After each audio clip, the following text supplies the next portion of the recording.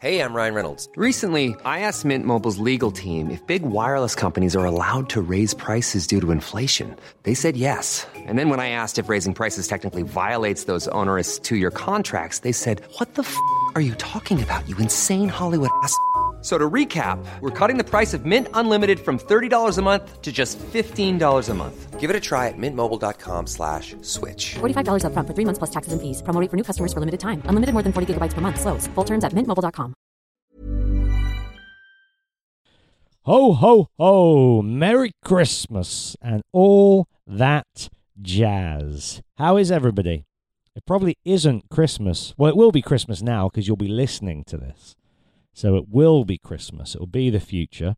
But as I talk now, it is only Christmas in the Southern Hemisphere because we're several hours ahead of the rest of the world. So my Christmas has begun.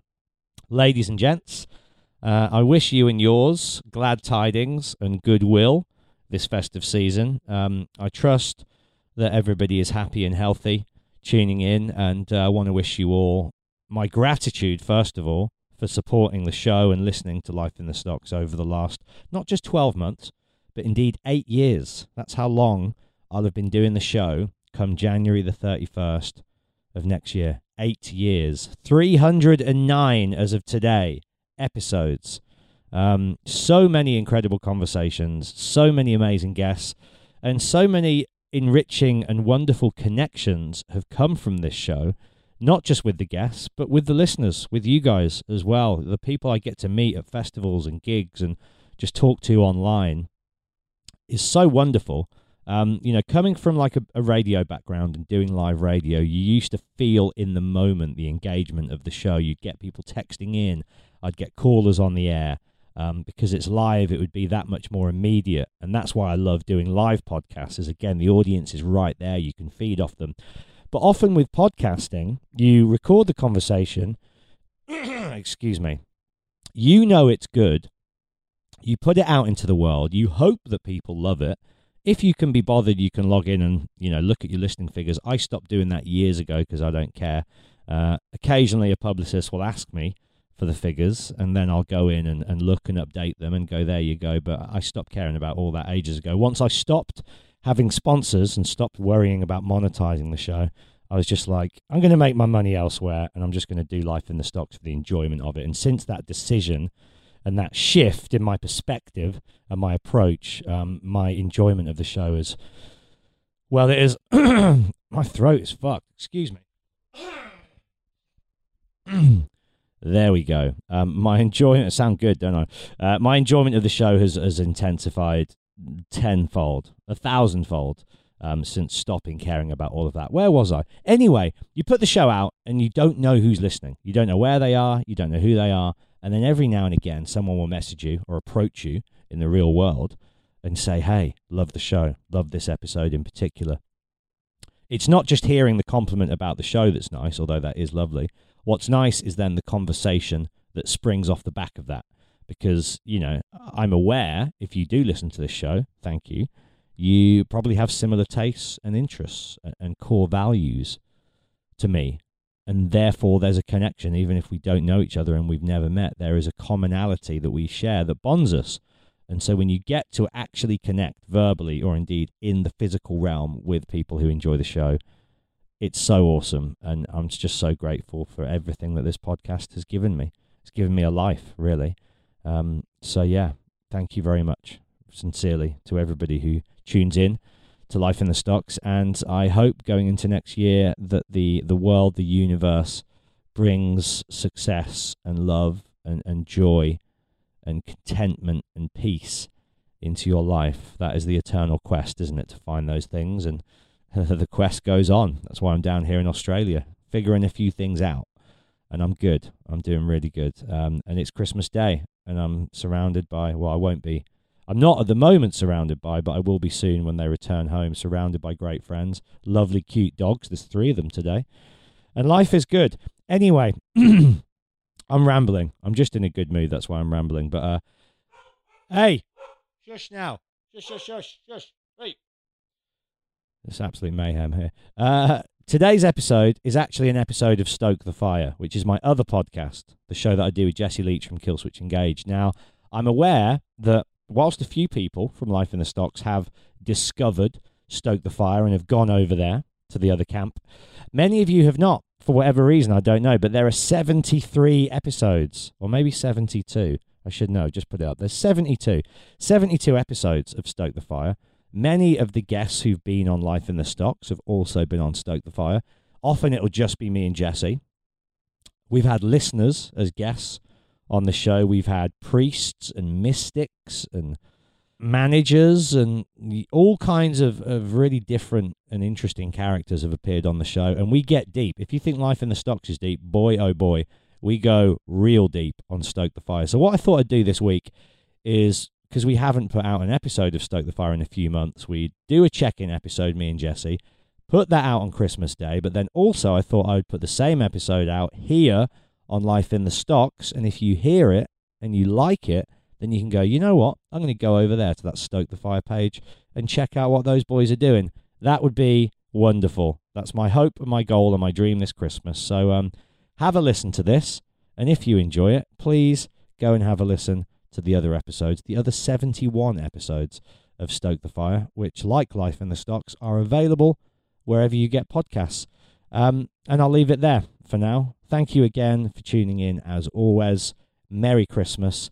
Happy New Year. I'll see you on New Year's Day for another new episode of the show. Until then, here's me and probably my best friend in the world, Mr. Jesse Leach, checking in and talking all about sobriety and addiction and recovery and mental health and faith and indeed life.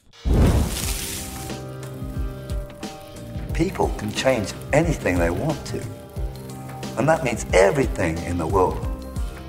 Show me any country and there'll be people in it. It's time to take the humanity back into the center of the ring and follow that for a time. You know, think on that. Without people, you're nothing. Without people, you're nothing. Stoke the Fire. Look at you. Not just that, every day is a Dre Day as well. It's Christmas Day, but every day is a Dre Day up here on the Queensland coast. Hold on, I got one too. Go on, what you got? You're on wheels, ladies and gentlemen, for the benefits of everybody listening, which is everybody, as we no longer share the video. Jesse has wheeled his desk, his podcast station, across what can only be the bedroom today, where the cat and the sheets blend and appear as one. And he is digging into his drawers. Oh, he's got exactly the same kind of sparkly, glittery Christmas hat as me. Go on, Jesse, get it on. You came prepared. I didn't tell him that was the theme. There we are.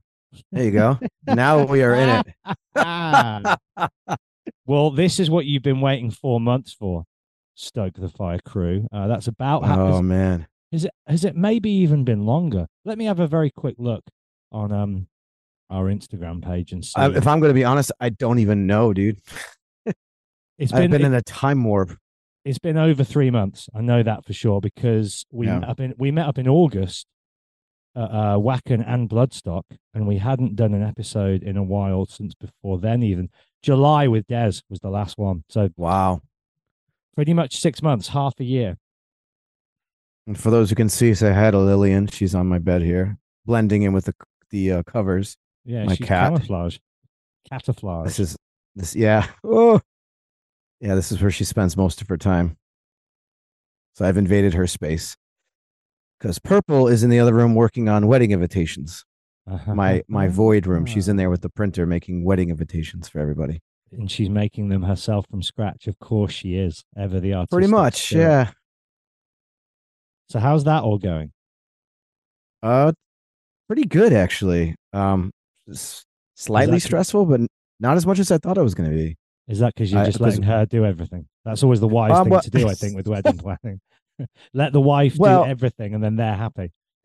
Yeah, I mean, it is a bit of that, but it's also, I got to pitch in and help. I can't let her do everything, but she definitely has the vision, and she knows what she wants. And I'm kind of just like, wow, this is really cool. I'm not disagreeing with anything, but we already paid a lot of the stuff off way in advance. So that makes it a lot less stressful. So kind of all we've got left is to rent party equipment and figure out catering. And we're talking about getting a traveling wine bar situation to drive down because it's in such a remote location. But it's going to be really small, which is nice. Not a lot of people are really going to make it way out there. So it's going to be an intimate affair, which I'm stoked on. So yeah, things are going well, man. Well, I very much look forward to being hopefully one of the few who is in attendance. And What do you mean, hopefully? and if you still need what you asked of me the last time we spoke, then obviously, Oh yeah, send me whatever I need, and I will begin my. You are crucial in this wedding, Mr. Stocks. Nothing has changed. Good. And you'll love the crew. You don't know. You don't talk for a few months. You don't know whether you're. Oh still no! Come on, man. Get out of here. Nothing's going to change this bond. Not even Australia. Well, Australia has only served to strengthen everything in my life, I think. Before we should dive into that. Yeah. Yeah, we will. I think we should just sort of backtrack to August and the last time we saw each other and start there, I think, if that's okay. So Yeah. We met up in Wacken, I think, first. Yeah, Wacken and then Bloodstock was the order. And as you could probably tell at Wacken, because we had a nice time. We certainly had a lovely time catching up, and it was really good to see you again. But I was definitely on one, wasn't I? You were, but you were lovely. You were pleasant. You weren't punishing or annoying. You're actually quite funny. But yeah, you were definitely on one. I like that. Definitely partying. Yeah. And that was kind of the theme of the summer, really. I got to go to loads of really wonderful European festivals. Hellfest in France, Copenhagen in Copenhagen, Spam in Austria, Slam Dunk, which I do every year, Download, which I did again for the first time in many years, Wacken in Germany, and I believe that was it. So it turned into a really kind of party summer, which was amazing. And I had a wonderful time and loved pretty much every second of it. But Wacken was towards the end. And I feel like at that point, as you know, as we've spoke about, as often happens, when you're in the cycle of partying and it goes on for too long, the wheels do start to come off eventually, no matter how much restraint or control you think you have. And you know, and we'll get to where I am now in a bit and everything that you've been going through. But I just wanted to touch on this at the start because it's important for me to express that I'm very much aware you can risk sounding like a broken record, which I do. I think sometimes on this show where I'm like, I have a problem with alcohol. I'm going to give up drinking alcohol. I'm back to drinking loads of alcohol. What do you know? It didn't go so well there. So that's the nature of addiction. Sadly, that's what I'm kind of coming to learn about myself. Is I'm very stubborn in my refusal to say goodbye to this lifestyle because as far as I've always been concerned, it's been the source of everything that's good. And I now know that's not true. It's music and it's the friendships that have come from music that is really the source of everything that's positive in my life. But for many, many, many years, up until this year, I was always of the opinion that like everything that is good in my life had been born in these fires of late nights and alcohol fueled adventures. And that's a big part of my personality is this outgoing kind of like, you know, as you say, hopefully like a kind of not annoying, but definitely like a party guy. And so when I saw you at Wacken, I felt, and you didn't make me feel this way, but I felt afterwards really shit because I really was looking forward to seeing you. And we had a much better time at Bloodstock the following week, where that was obviously a much bigger night for your band you were headlining, and you know your whole team was there, and Purple was there, and I was a lot more sober that night, and I was taking photos, and I kind of made good on how I wanted Wacken to go the following week, but I definitely felt a little bit like ashamed, even maybe. And again, you didn't make me feel this way at all, but I was so looking forward to seeing you for so long. It had been so long. And then I just feel like from the moment you arrived, I was already 3 sheets to the wind and was fucking like off, you know, because I had fun, dude. Look, I get it. And you're in a festival situation. And to be fair, I didn't have much time either. So I think if nothing else, we fast forwarded right to the funny stuff, and then we dove deep for a little while. When we found the little Lemmy trailer, we did have some depth to it, and it wasn't all just you being party guy. So there's definitely no need for shame. But I get what you're saying. You just wanted to have a little more control on your mind and your conversation, which when you're inebriated, that as anyone who drinks knows, you have a couple of drinks and it's kind of like that sweet spot. And once you get past that, you tend to get slurry and you kind of forget and you repeat yourself a little bit. And, to me, that's kind of all chuckly. But, then you get to that next stage where you can't even understand what people are saying. You didn't get to that point. So to me, it was all fun, but I do understand what you're saying. And I'm sure a lot of people listening can relate to, number one, feeling that way. And number two, waxing and waning from not drinking and drinking. That's a cycle a lot of people can relate to, including myself. So you're not alone in that. I think what I've discovered is it's always when it's many days in succession, that is when the problems begin.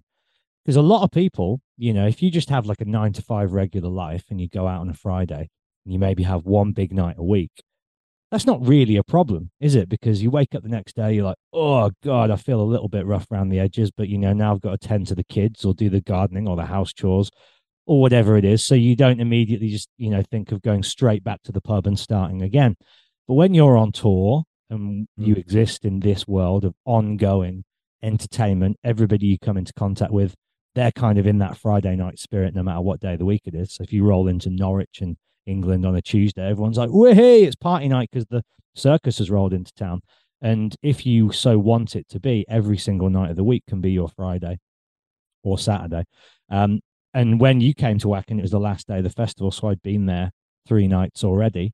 It's a free bar, which is quite rare at festivals. And I will say on record, Wacken, in terms of artist treatment, is one of the, if not the greatest festivals in the world. The way they treat their artists, they have like fleets of blacked out, like almost limo style, people wagon transportation wherever you need to go on time to the minute. Catering's amazing, full stocked bar, free all day, every day. They really treat you great over there. So shout out to Wacken. But yeah, I think when you arrived, I was already, well in the midst of the session and it was kind of at the end. And this is what I'm in the process of going through working out at the moment with the AA meetings that I've been attending. If I'll skip to the end and just say that, sober a month yesterday, which I've done before. Congratulations. Thank you. Well, I've done that before many times and spoken about breaks. And I can break, I can abstain. But what I've finally accepted, Jesse, finally, is that I cannot moderate. I've tried. Lord help me. I've tried. I really wanted to hang on in there and remain a drinker. I really did. But I've now accepted that it no longer serves me in a positive way. Everything that is positive to be gleaned from alcohol and parties and social events of that kind has already been achieved and gained and experienced. And for me, there is nothing new and there is nothing positive to be gained from that world. And I came to that realization on the Flogging Molly cruise, which was very much my moment of clarity, spiritual awakening, epiphany moment, whatever you want to call it, all of those things at once, where I realized, fuck, like I'm never going to be happy as long as I'm a drinker, because that is actually the source of a lot of my existential loneliness, is this cloud of fog that takes over, whether I show it or not. People who know me well have seen that sad, dark guy. He doesn't usually surface till say 4 a.m. So you've probably definitely not seen him, but that exists and dwells within me, and I'm sure it does to some extent within you as well. Absolutely. Yeah. And I would like to say to anyone listening too, if you haven't, go back and listen to Matt's other podcast, Life in the Stocks with Steve Caballero. It's a great listen. And Matt jumps into that conversation about the Flogging Molly cruise. And there's a great conversation with Steve about God and the higher power, which I thought was incredible, really well spoken. And both you and Steve really just put it out there, and it's just excellent episode. So highly recommend that. So if you're listening to this one, go back and listen to that one after this for sure. Yeah, that'll give you all the context you need, really. And how broken do I sound? Physically, at least, I sound about as disheveled as a man can sound, right? It's bad. All I kept thinking was Tom Waits, and I found it quite charming, if I could be honest. But no, knowing you, I can hear the, here's the thing about you though, dude. What I've realized with my dealings with you is, as low as you've gotten in the times that I've talked to you and I could tell you're low, you always have a glimmer of hope in there. And that's what I love about you. I know you're gonna bounce back. And even when I'm concerned, which the transition out of that flogging Molly cruise, that little limbo that you were in, which, you can talk about or not. Even when I was concerned, deep down, I know you're going to be okay. There's just, now that you're believing in a higher power, I truly trust that God has a purpose for you. And I said that since the day I met you. You got a higher calling for sure. With someone like myself who started out as a fan of you and listening to your podcast, the way you carry yourself, the depth of questioning you have, your curiosity for life. I always kind of lean on that when I get concerned for you, that I know you're going to be okay. There's something keeping you going, man. Well, truly, it is God, and it is friends like you, and you were the first person in my life to make me feel comfortable with being open to that idea of a higher power. Growing up in England, we're a very cynical nation, as you know. Yeah. And if you combine an English background with a punk rock background, you're gonna, I think, inherently from a very young age, be critical of religion. And religion and faith, I think, are two very different things, and we can talk about that to some extent, I guess.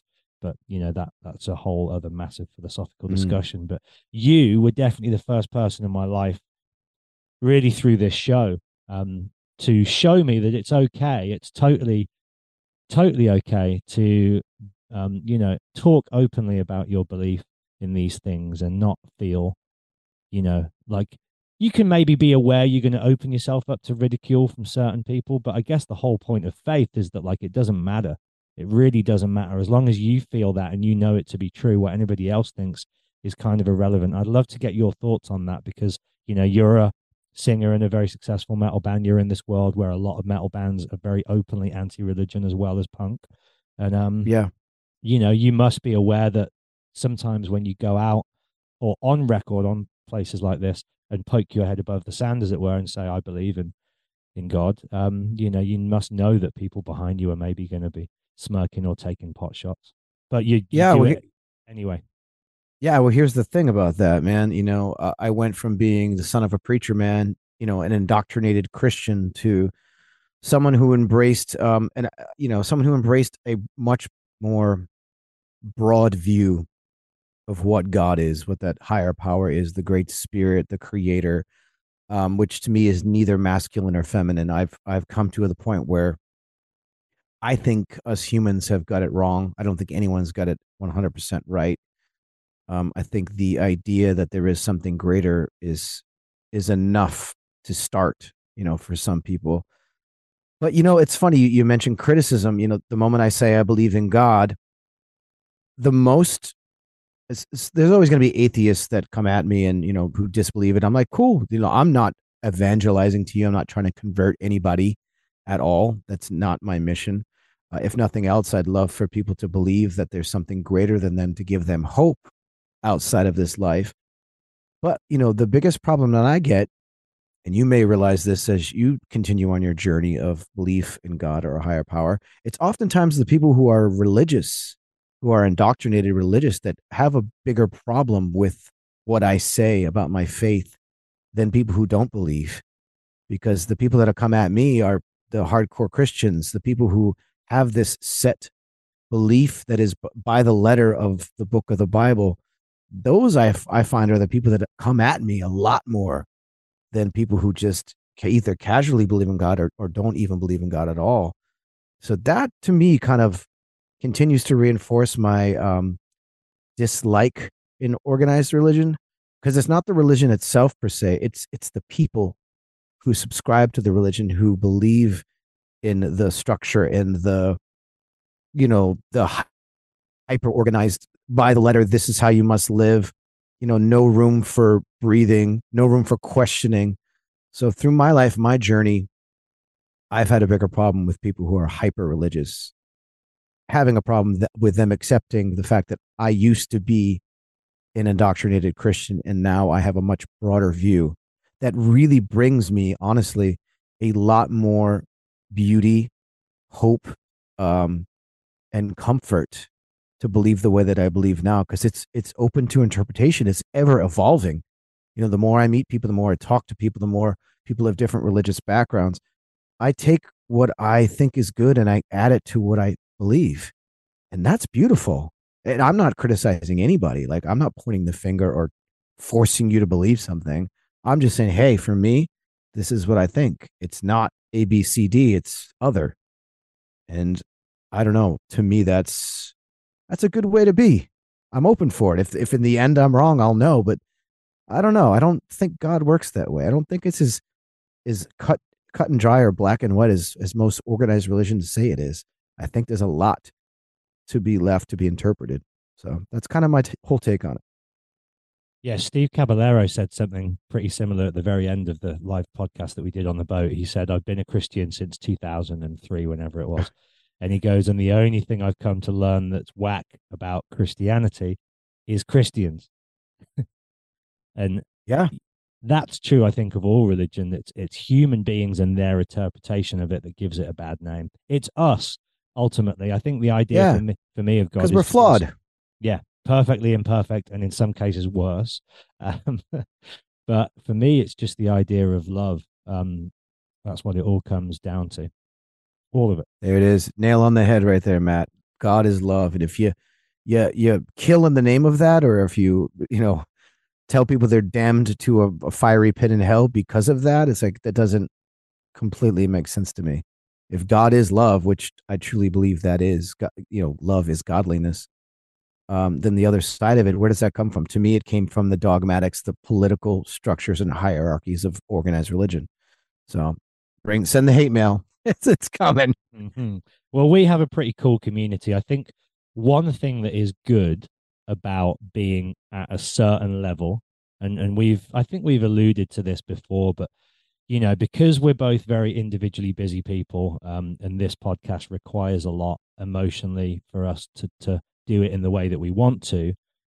That's kind of the reason for the big breaks that we've had, and this most recent one being the longest, is like, yeah, we tried a few different ways to make the show not a raging success, but like some form of kind of consistent income that would warrant the time and attention that something that you do every week deserves.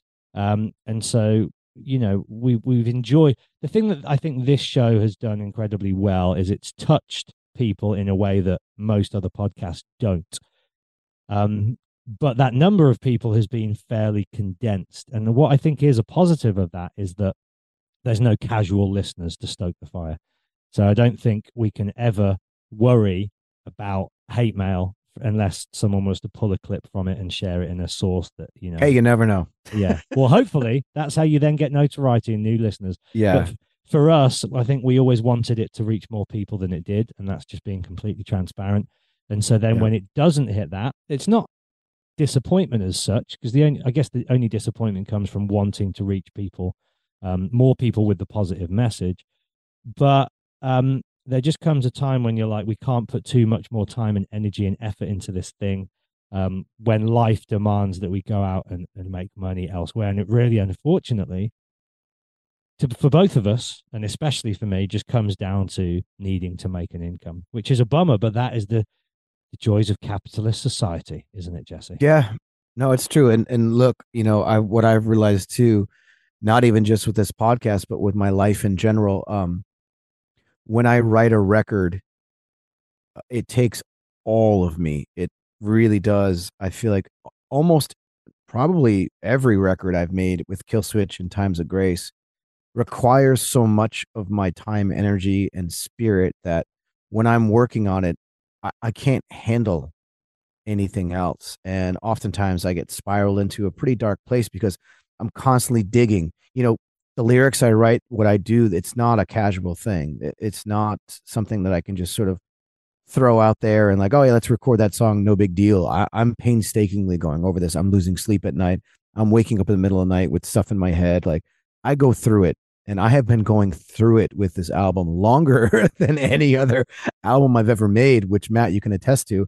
It's just been such a fucking roller coaster. And I think because of that, not only professionally, I've had to turn down a lot of things and not have time for, but personally, it's affected me. It's affected my relationships. Like this record is taking it out of me. And that's a big part of my exhaustion. And just, I don't have the energy or wherewithal to take on anything.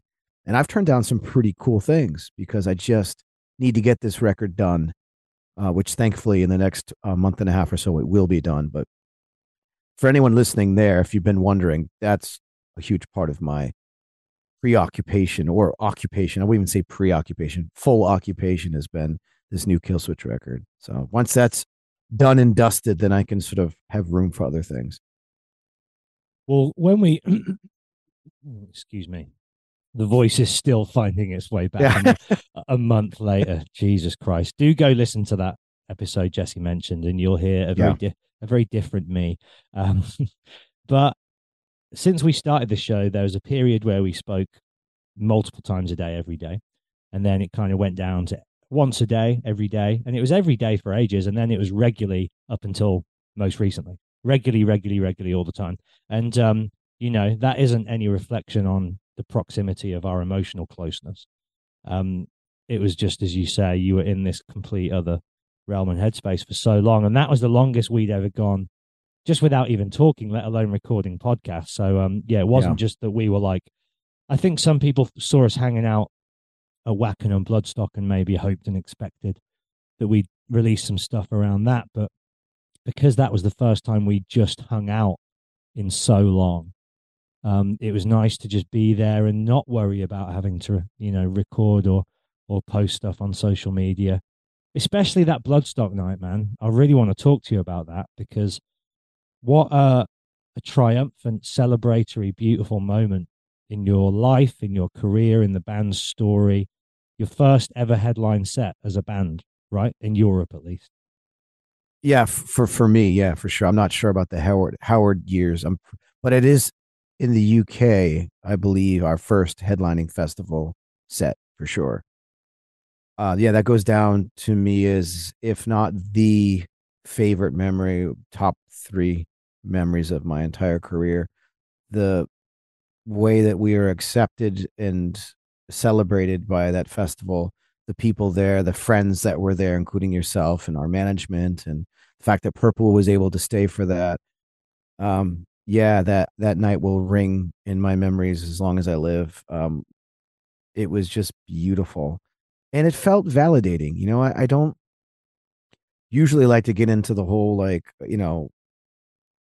things that validate me as an artist, but it felt very much like the fans were there. It was about the fans. The reason why I think we even had that opportunity was because of the fan base in England and the UK in general.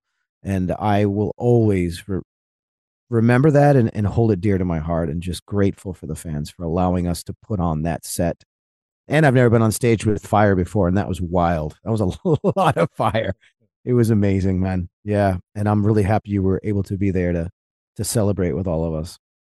Yeah, it was beautiful. And I camped that night. And so after the set, got to walk around the grounds and see people who'd just seen the set and spoke to people in the campsite about the set. And it was the talk of the town. It really was. Everybody who was there absolutely was like, that's one of the best Bloodstock headline sets we've ever seen. I read there's a really nice, I don't often read reviews of anything, but there's a really nice Metal Hammer review. I'm not sure if you guys got to see that, but there's a really nice review of the performance in Metal Hammer. And it felt like the whole community was really crowning you guys and celebrating you. As you say, they were like, we love this band. We've loved this band for X amount of years.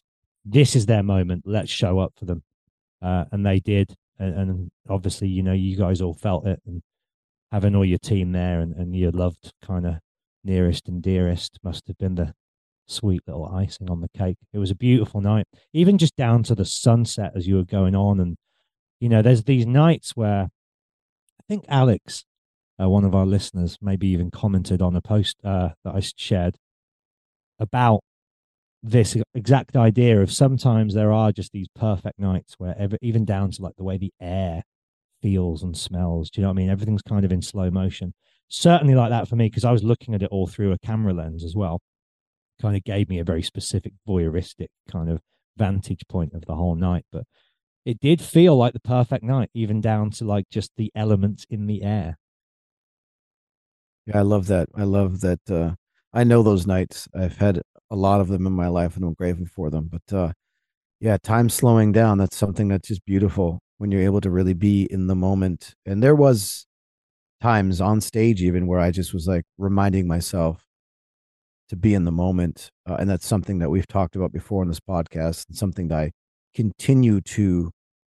I don't want to say struggle with, but really try to put in the forefront of my mind on a regular basis, dealing with my mental illnesses and my anxiety, is to be present to yourself and to allow those beautiful moments soak in, and to be present to people and their conversations. And, I could even tie that in with alcohol. I think sometimes when you're drinking, the idea of being present once you've passed a certain point sort of leaves you and you're not truly present to the moment, which I'm sure you can attest to as well. And that's a theme that's been coming up over and over again these past few months is, I feel there are days where I feel like it's just time is slipping away from me. It's just been crazy, especially as winter has come on up here in Woodstock when the sun goes down at like 4:35. For the first like week of winter, I was in bed around that time, just having a really hard time. But, I always look back on memories like Bloodstock and Download many years ago, and times that we've hung out. I think of you whenever I go to the waterfall there, Catterskill Waterfall, and just moments in time where you can look back on your life and appreciate when time seemed to slow down. And, I often wonder why certain memories just stay with you forever, even random ones, like the way the brain and the memory works. It's just the human mind is such a complex and beautiful thing. Yeah, I'm really trying to nurture and nourish. Rewarding is the wrong word. um, I'm trying to nurture and nourish pure and positive connections in this transitional period. And it's sad, and I've been this person to other people, I'm sure, but when you do consciously decide after talking about it and flirting with it and attempting it, when you really put your heels into the ground and go, I am changing who I am, the way I behave, the way I live. Obviously, when you do that, the people around you are going to change. Not everything is going to remain the same. Otherwise, you're not really doing the work and you're not really changing. And as you do evolve, the people around you either lean in and they're like, we see what you're doing, we support it, we've got your back, we encourage it, we're going to lift you up and push you forward in this quest. Or they, because maybe it triggers something in them, they question the choices that you're making and try and introduce the element of doubt, make you question your own actions because maybe they're not ready to make similar ones and they don't want to lose this connection that you have. My thing with that has always been when I've seen people get straight, I've just kind of stepped back and allowed them to go forward on that path. And I haven't necessarily been there with them and supported them. But what I've never done is questioned it or, challenged it, because that's fucked. But you do notice people around you either come, they're leaning into the flames and they're like, fuck yeah, this quest you're on is amazing. I see it. I back it. And there's been some wonderful people down here in Australia that have done that. And amazing friends like yourself and many, many others. But there are notable other friends in my life that have kind of just vanished. And I'm at peace with that. I'm okay with that because I get it and I don't blame them. And, part of it might be like, well, I've seen him say this before and he'll be back eventually anyway. So fucking, and I respect that side of the coin too. So there's definitely a period at the moment of grief going on for the old life and the old friendship circles. But I think that idea, the realization for me happened on the cruise, Flogging Molly Cruise 2023, day one. I won't talk about the conversation that I had because it's private, but I shared it with you, that really intense, tragic, kind of, profound conversation that brought up, excuse me, brought up all of these feelings inside me. And that was kind of when then and I'd been reading this Nick Cave book, Faith, Hope, and Carnage, I think it's called. It's all like just a series of interviews, and he talked a lot in it about faith and about God. And so through doing this show with you, my mind had opened to it more, and reading this book with Nick Cave talking about it a lot. And obviously, he'd lost two of his sons in quite a short time period. So he was going through this really intense grief. And you know, my mum, as I've spoken about on this show before, lost my sister whilst giving birth to her. And so I think grief and the theme of grief in your life, it opens your mind up to life, right? Because you feel most alive when you're confronted with death by its very nature. I think that's the realization that you come to there is like, wow, well, life is fragile, it's precious, it's fucking transient. So what's next? And you start thinking about these things. And because I've been confronted with death night one on the boat, and there'd been the thing that had happened on the previous cruise that you were on, which I was saying to you, I think that definitely left a feeling as well in the air and on the ship with the crew. And I started thinking like, fuck, who am I really deep down? Who am I? Who do I want to be? What am I here to do? What am I here for? Am I living the life I want to lead? And I don't mean in terms of ambition or success, as you know, that I'm not about that. But I do want to, as I know you do, leave the world a better place. You know, when we go on to wherever we go, I just want to know that the people who came into contact with me, you know, had their lives changed for the better, not the worse. And that's really as simple as it is. And I figured out in all of this revelation that alcohol's stopping me from being the best version of myself, as cheesy as that sounds. It's, you know, I know I can be awesome on booze, and I have been in the past, awesome and fun on booze, but I know I can also be an asshole. And I know that I've never done anything that I regret or that I'm ashamed of or I'm embarrassed by when I'm sober and I'm present, ever. I know I'm a good dude when I've not had a drink. I just know that. I'm not someone who makes poor life choices when he's sober. I'm just not. I'm a really stand-up, decent dude when I've not had a drink. When I've had a drink, I don't really give a fuck, and that's why I drink, is to not feel the fucking pain that I'm always in. Yeah. And a therapist would have a field day with why all of that's there, but that's why I drink, is to forget and escape and numb. And I realized all of this on the boat finally. You know, after 25 years of hard living, I was like, this is why I do it. I'm an alcoholic. I am an alcoholic. I've always thought that I'm not, because I can stop at any time, but it's the way that I drink and my relationship with alcohol and why I drink that makes me an alcoholic. So I kind of accepted that, as I spoke about with you on the phone. It was the most beautiful moment of my life. Complete surrender. Just went into the chapel on the boat, fell to my knees, flood to tears, and was just like, I know you're real. I know that whatever you are, you're out there. And I can't get straight without your help. I know that I can't. So I'm humbling myself and I'm saying that I'm powerless. And I need you, if you are indeed an entity of the profound power that I believe you are. Can you come to my side and show me the way here and now? And sure enough, every exchange that I had on that boat from then on in was a reminder of life and the potential of life without this bullshit.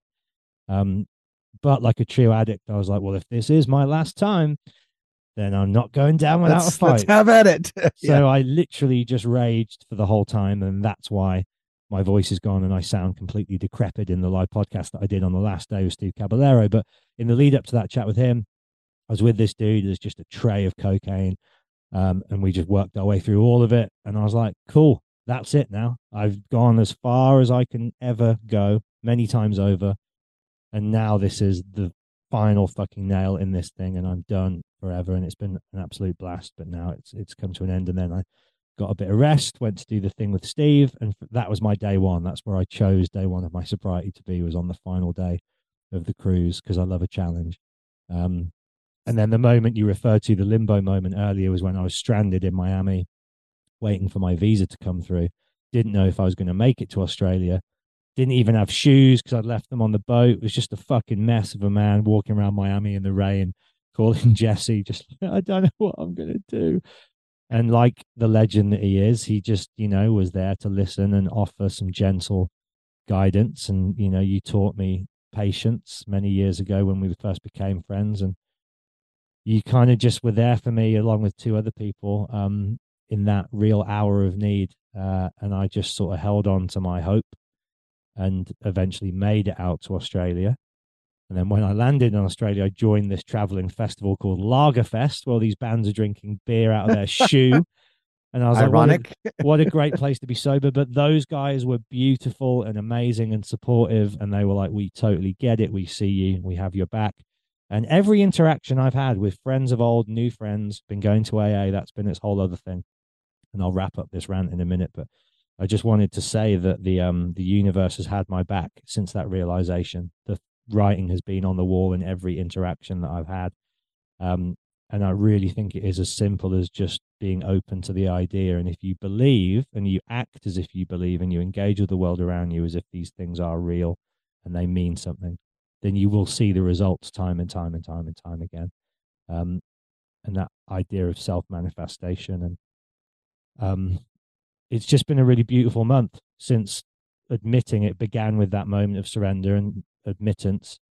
But since that moment, everything has been better and easier, everything. And it just comes down to the way I think about myself and feel about myself and about, what's important in the world around me. And it's been life-changing and so wonderful.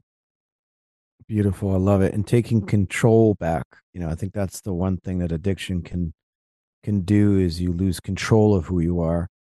And there's a quote by Steve-O. I heard a soundbite rather, where he's talking about alcohol, and he says, "It's not the alcohol; it's the person. It's what's inside you, the demons that you're dealing with, or the person that you are, the trauma that you have. Alcohol is just numbing. It's just sort of like the thing that you do, but the real work begins when you remove alcohol or you remove the addictions, and then you're just left with your feelings. That's why a lot of people, when they go sober, those emotions flood up, and sobriety becomes the new addiction. It's you get sort of high on being sober, but then there's that crash of like really having to sit with yourself. And I could see why people are drawn to places like AA, because it's as we spoke earlier about this, like it's group therapy. It really is. You feel less alone. You get different perspectives. People are telling you what they went through.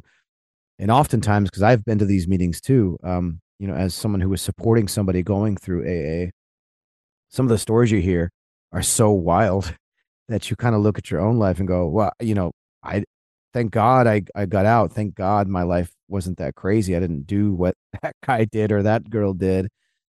So that whole community, that whole idea of recovery, and I know, speaking to Randy from Lamb of God, for example, about it, it's just a great support system, and it helps you navigate. Sobriety isn't, not a lot of people talk about it in the mainstream. It's not something that's very popular. A lot of people, like you say, shy away from it. Look, you're going sober. Do you? Good for you. I'll be at the pub having drinks, continuing my life. Like, good luck to you. So a lot of people don't talk about that process of how difficult, how liberating and beautiful for sure, but how difficult navigating your emotions in your brain. And when you get rid of this thing that's numbing certain parts of your brain, those certain parts of your brain start to light up and you become very emotional and kind of unstable for a while. And that's difficult waters to navigate, but it's all part of the process. And it's something that I've felt too when I go sober for like a month, like this coming January, going to have a sober January. I think it's important to do that.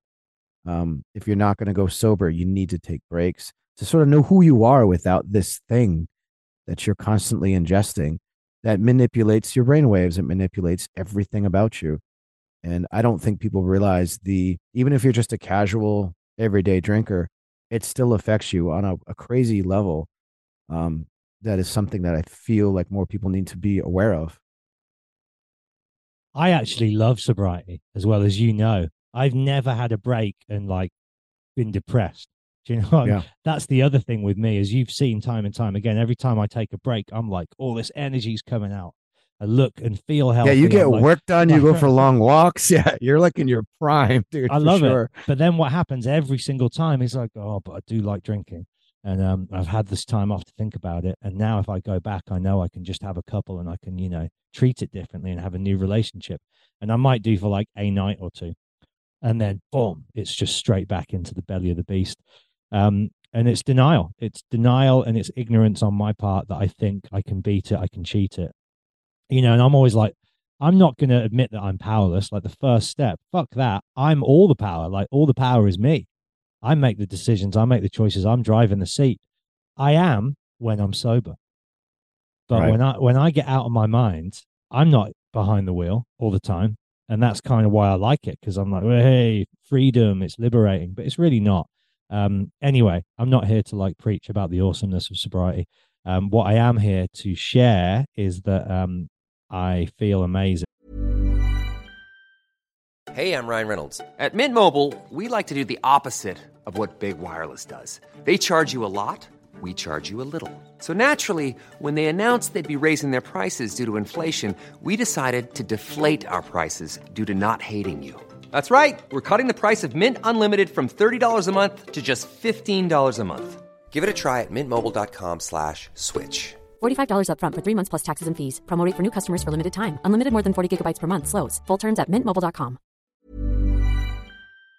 It's beautiful. So I have a question for you, and maybe the people want to know if they haven't been reading on your socials. Why Australia? What brought you to Australia? And now that you've been there, how do you feel about Australia? Because when we spoke, I had said to you, man, have a feeling you're going to get there and it's going to be a game changer for you.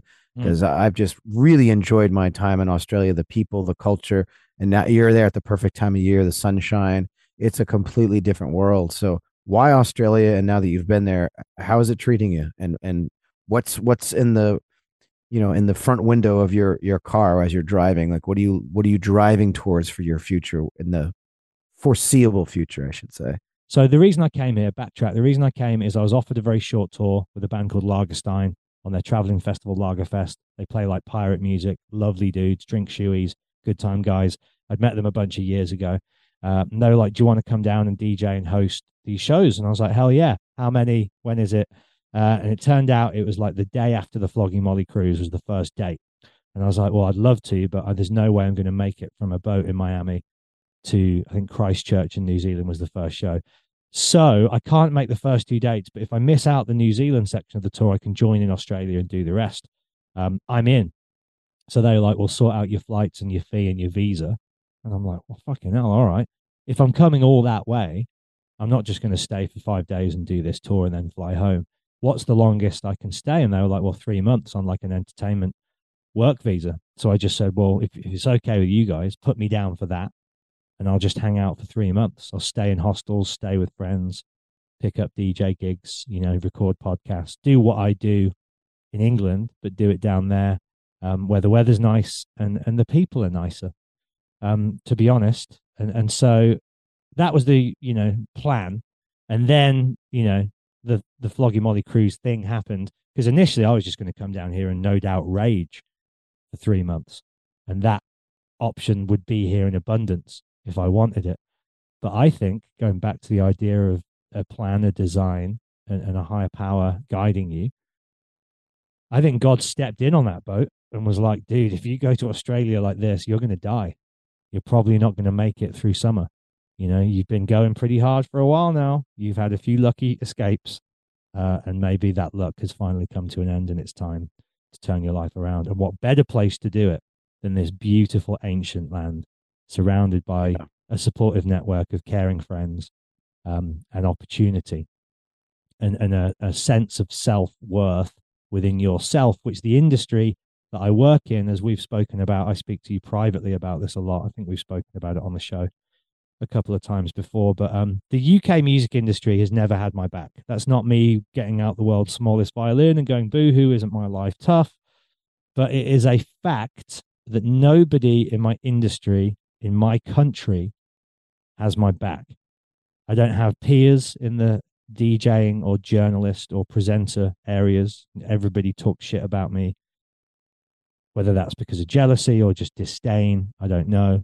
But my only friends in the music industry are American and Australian musicians generally, and then touring crews, people, and then like people who work in the live event and kind of entertainment sector. So venue owners and booking agents and things like this. But if we're talking like band managers, publicists, other journalists, presenters, DJs, etc., I don't feel like I'm a part of that. And I've realized whilst being down here fuck, a lot of my misery and my unhappiness is from being in this quote unquote community that is actually just this toxic, disgusting environment where everybody is out to fucking fuck over the other person at any expense, and there's no support and there's no care. And Ian wrote about it in his book, Ian Winwood, who we had on the show, but he wrote about the industry in a very complimentary way. No disrespect, Ian. It's an amazing book, but the way he writes about Kerrang magazine as being this beautiful family, it ain't. At least that's not my experience. And I feel like he gives the industry an easy ride because he wants to continue to work in it. And I understand that. And maybe that's why I have enemies, is because I, speak my mind and people don't like that. But that's kind of why I'm down here, is I'm figuring out who I want to be, but also what I want to do, because the industry that I work in is the source of a lot of my unhappiness. It's also the source of some great friendships and experiences. But is it worth it to keep going to these suicidal, alcoholic depths of despair? Is it worth it to still get to go to festivals and photograph bands that I like? And, is it worth it? What's the trade-off? So that's the rawness that I'm sitting in at the moment, as well as doing all the sobriety work. But it's all one and the same, really, is who am I without that stuff? For me, it's the interviewing.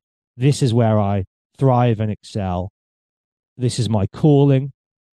This is my purpose. This is my power. This is everything that is joyful in my life comes from these conversations that we have on this show and the conversations that I have on Life in the Stocks. But I've never been able to monetize it. So maybe I look to try and do something similar in an area that pays. And again, I've spoken to you and on this show about it, whether that's lecturing, whether that's mentoring. What do I do next, dude? I don't know. But I'm not afraid of the future. I'm not worried. I'm taking my time. I really want to do more monster truck shows. When I go back to the UK after here, I go straight into 2 months of monster truck shows all around UK and Europe. And that's going to be teaching European hosts how to do the show and kind of doing more of a producer behind the scenes role, which really excites me, because I think the other thing, dude, is like, I no longer have the drive that I used to about being in the spotlight or, like the host. So maybe I can just use all the skills that I've got to train other people who want it more and see them flower and grow. Like I want to do stuff that has purpose and meaning and that there's real connection behind it. I love that, man. That's where I'm at. I got to say, and anyone listening here, real talk. I've said it before, but anyone listening here, if you know somebody that's in the industry that has a job for Matt doing some kind of an interview radio thing, please let them know, because that is what you are great at. That's where you shine. Every interview I listen to, I listened to the Billy Bob Thornton one recently as well. I mean, you have it. You have it. If there's a thing that's it, that what you want to call it, journalism, which I don't even think you're limited to that title. You just have a natural curiosity for humans, and you ask the right questions. You do enough research. You keep it engaging and interesting. I listen to a lot of podcasts. There's very few people off the top of my head. Rich Roll would be one of them that engages people the way that you do. And that's definitely a gift. So I hope more than anything that you're able to get that and monetize that. But well, I might just keep doing that for fun, dude. Like that's kind of where I'm at with Stoke the Fire and Life in the Stocks now anyway, is I haven't looked at the listening figures in years. I don't care. I don't really pitch to PRs anymore for guests because I can't be asked to deal with them. I'll just message people direct. If they're in, they're in. If they're not, they're not. But I really just do both podcasts for the love now, and that's it. And then it's pure and it's awesome. But what I need to do outside of them, because I'll continue to do them, is figure out a way to make money. But go on. Sorry, what were you going to say? Yeah, no, I was going to say, but I get the whole behind the scenes thing, being a vocalist, some call it a front man, but in reality, Adam D to me is very equally much the front man. So let's just say lead vocalist for Killswitch Engage. I crave the behind the scenes as well. And I've actually talked to my managers and put myself out there, and I'll say it now if you're listening. I want to start producing vocalists. I want to help with people writing lyrics. I think my gift lies within the written word and the spoken word. And if I can find a way to monetize that, aside from being, the guy on stage, I love that idea too. I just think once you've had a lot of it, and you've pursued it and you've been after it for so long, the idea of stepping back from that is appealing. But I also, in the same breath, know that I truly do love performance. I love touring. I love it. I still love it at my age. Of course, you want to be on stage, and of course, you want to have those moments of interaction with an audience because, you're an amazing figure in that community that you exist in, dude. And you obviously got to experience that on your own cruise that you went on before me. Like we've spoken about my Flogging Molly cruise experience, but you were obviously on the Lamb of God cruise as a DJ. Ironically, you weren't there as Jesse from, well, you were there as Jesse from Killswitch, but you weren't in Killswitch. But tell me about the interactions that you had on that boat and the ways in which that maybe reinforced how, valuable your role is to you and how special and meaningful the relationship with the community around you and the audience that you've cultivated is. The Lamb of God cruise was one of my favorite experiences I've ever had. As the British would say, a punter, just going there to like enjoy my friends and bands I haven't seen in years. And I did go into 2 mosh pits. I definitely went in and threw down pretty hard. Yeah, I did. I still got it. I threw down with the kids, and had just a really good time. The first day was a lot of, ooh, you're Jesse Leach from Killswitch Engage, photo, autograph, whatever. But after that first day, which you can attest to this, people kind of ease into that cruise thing and you kind of just become friends. And I started to become, Jesse instead of just Jesse from Killswitch. And people weren't taking the pictures. They wanted to buy me a beer or, hang out and have a conversation about life. And I did that. I made myself available. Every night I would go out and just wander around and watch bands and hang out and talk to people. And I had such joy in my heart. It was a joyful experience. I got treated really well by the Lamb of God camp. They couldn't have put me in a better place, just as far as where I was staying, how I was treated.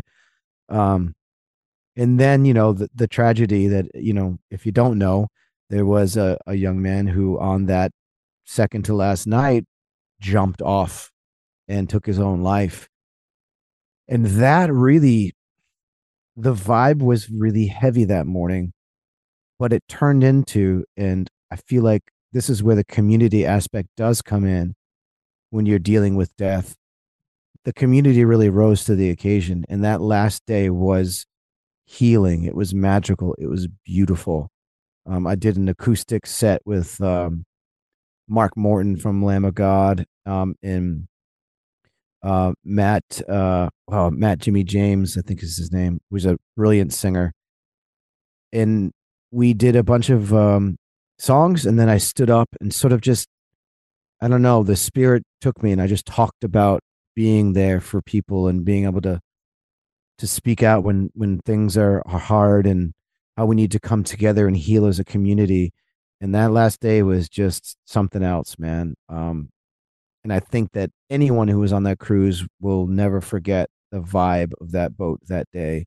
Everywhere you went, you saw people either with tears in their eyes or arm in arm hugging people, friends just being together and, not jovial and celebratory, but like enjoying life together and realizing that life is precious. So I walked away from that cruise and I would definitely do it again in a heartbeat. And Lamb of God's doing it again next year. So if, I think it might be sold out, but what an experience. I didn't think I was going to enjoy it as much as I did. And to be on a boat in the middle of the Caribbean with a bunch of like-minded people. I mean, when I was younger, you told me I would be doing that. I would be like, no way. I just couldn't believe that metal music brought us all out to the middle of the Caribbean on a boat and just having fun and meeting new people and making new friends. So it was incredible. Yeah, and I think that feeling from your last day, because it was, the way the cruises work is you get everybody off the boat and then everybody gets on and the next cruise starts up. And mine was 2 days after yours finished. So I think a lot of that remnant was still on the boat in the air, certainly in the hearts of the crew who'd worked it. And I said it in the introduction of the Cab podcast that I did, but on those cruise ships, specifically, I think the punk and the metal ones where the community is already there, everything comes to the forefront in such a powerful kind of like 4K, whatever it's called, high definition presentation of life, the ups, the downs, the joy, the struggle, the heartache, the pain.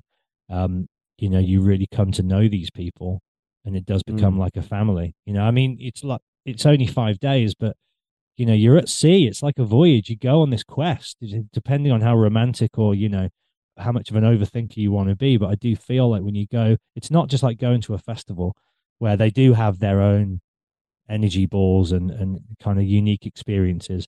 I've been to a million festivals. I've never experienced anything like what I experience on the Flogging Molly cruise every year, where you're just like, oh my God, like, again, not to be a complete God botherer, but you're like, God is everywhere right now, in every conversation, in every look, in every glance. Like, it's just fucking right there all around you.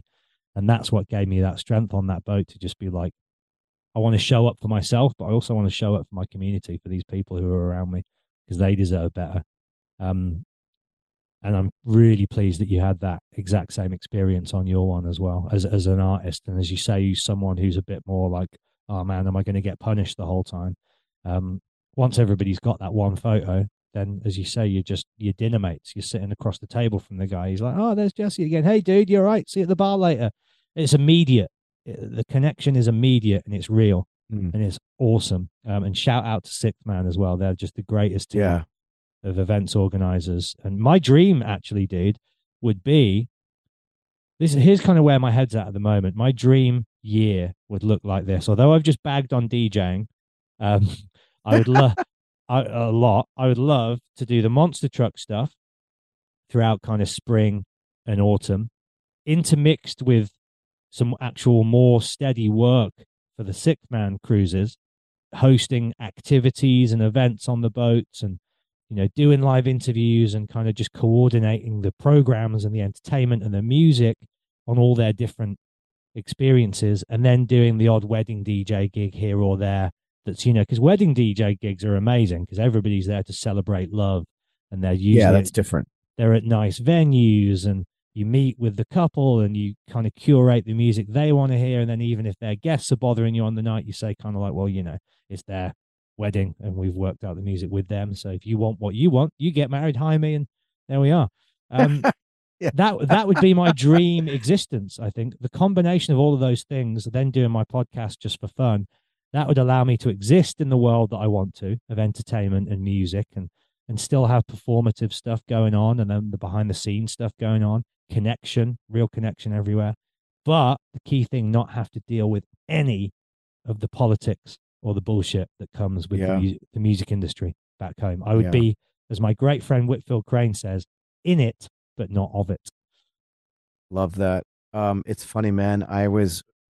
As I was listening to you, but it was a mantra going through my head, and it was the word connection, and you said it immediately when it popped into my brain. And I think, to me, that's sort of the bow I think we can put on this episode is what you found on the Flogging Molly cruise, what I witnessed on the Lamb of God cruise, what you see when you're in the right time at the right place with the right band or the right group of people, is that connectivity.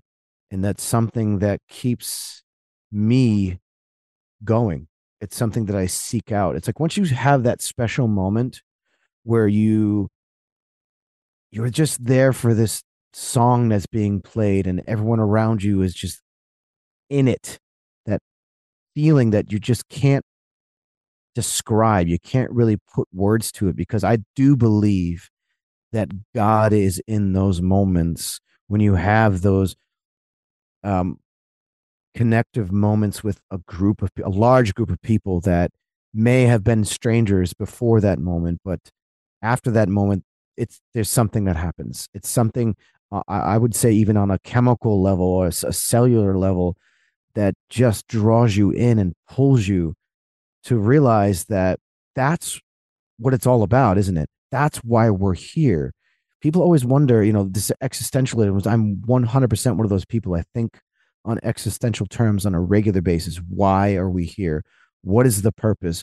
Why am I going through this? And the end of every single depression or bout that I have dealt with is connectivity. You can't and you shouldn't be alone in this world.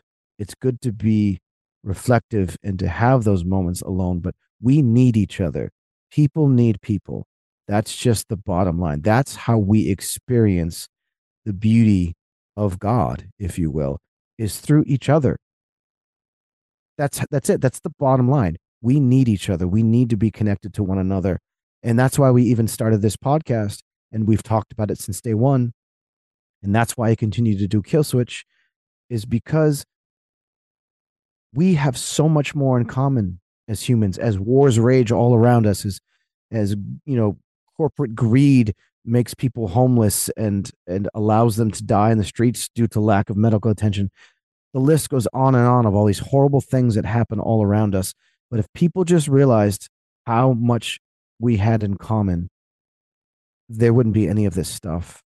And if you truly do believe that God is love, love is the only thing that will be able to save us from the darkness that's all around us. And love is the one thing that continues to drive people like you and myself to continue to do what we do, because we want that connectivity. We have to have that connectivity.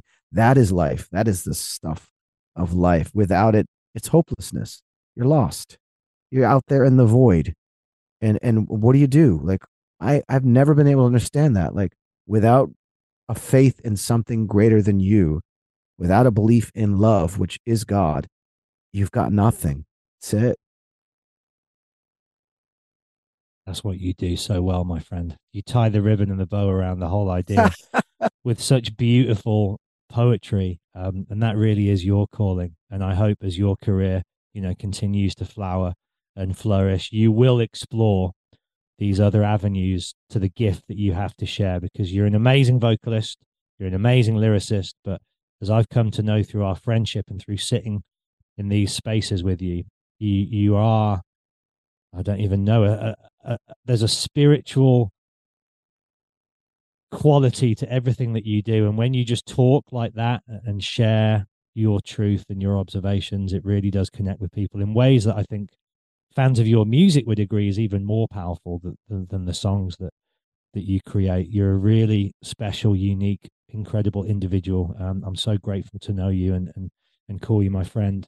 And I've really missed these dudes. And I really, when we don't talk regularly, I miss our conversations. And I know you've been busy and I know you've had your own stuff going on, but can we both make more of a pact to be more regular with our communicado? And I want to ask you, although that was an absolutely beautiful note to end on, before letting you go, I know you've been shifting through the fog as well. Are you now in a place where you feel like you know what needs to be done, have done what needs to be done? Do you see the way forward? Do you feel positive and hopeful and optimistic in your heart? Are you in a good place? Share with me the Jesse Leach journey of the last few months, if you wouldn't mind, before I do let you saunter off into the night.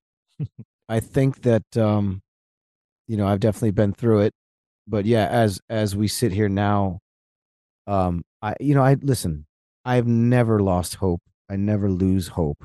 I always know things will get better. That's ingrained into me. As much as I poo-poo on organized religion, my father being a minister and a man that I admire very much to this day, a lot of my and my mother, a lot of my good qualities come from those two, and they've taught me a lot about their faith in God, and they definitely walk the walk. They don't just talk the talk.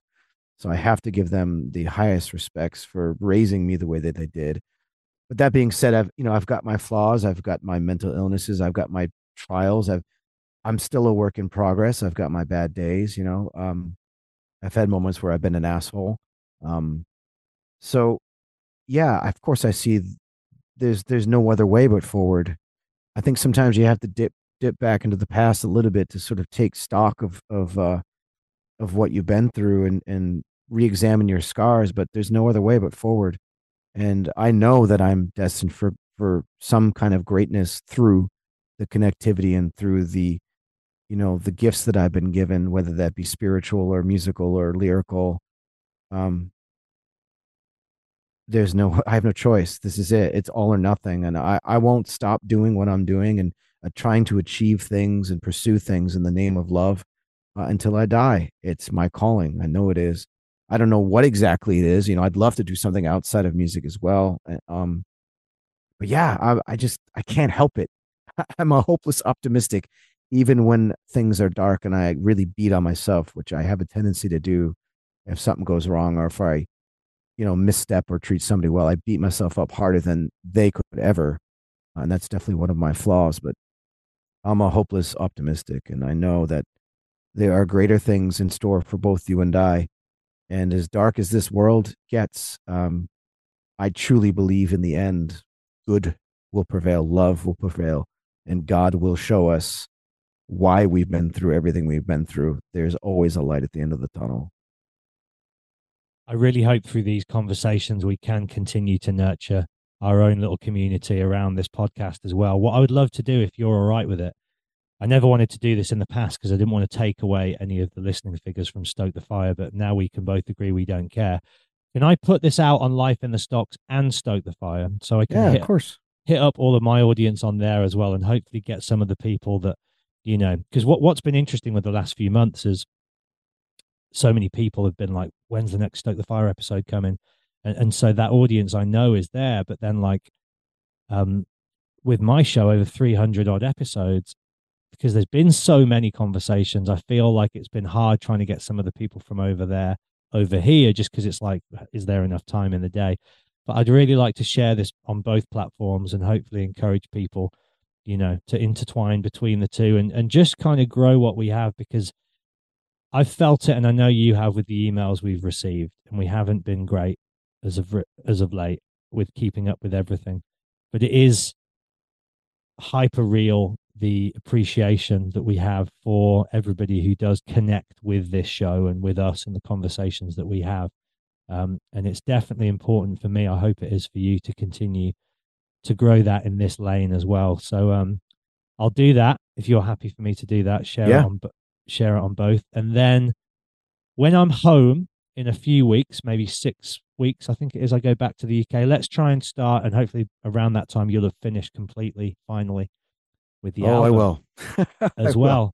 And if there is a gap in our schedules, a week here, a day here, wherever it is, hopefully we can start booking in some new conversations, maybe get some listeners back on and start stoking the flames, with at least some semi-regularity once again, because I feel like it's too much of a special group that we've already cultivated around this podcast to let, disappear into the night. So I agree.